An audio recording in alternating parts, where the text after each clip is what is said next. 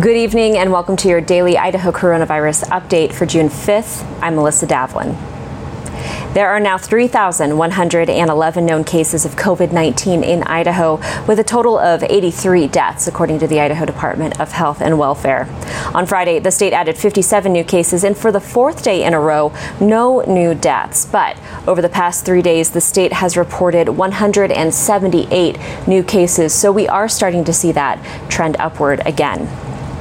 After the Idaho Statesman threatened legal action against the state for failing to disclose which nursing homes and assisted living facilities had coronavirus outbreaks and deaths, the Idaho Department of Health and Welfare released that information on Friday. So, thanks to the persistence of the Statesman and reporter Autry Dutton, we now know that 52 of Idaho's 83 coronavirus-related deaths were connected to nursing homes and other long-term care facilities.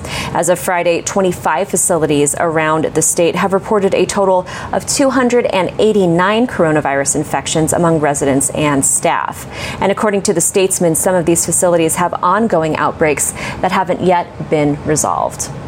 On Friday, Governor Brad Little hosted a press conference to announce one-time cash incentives for Idahoans to go back to work instead of staying on unemployment.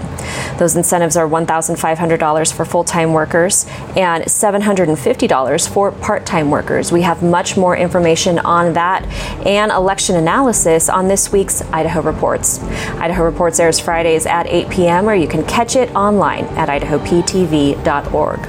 We'll see you back here on Monday, and until then, stay safe, Idaho.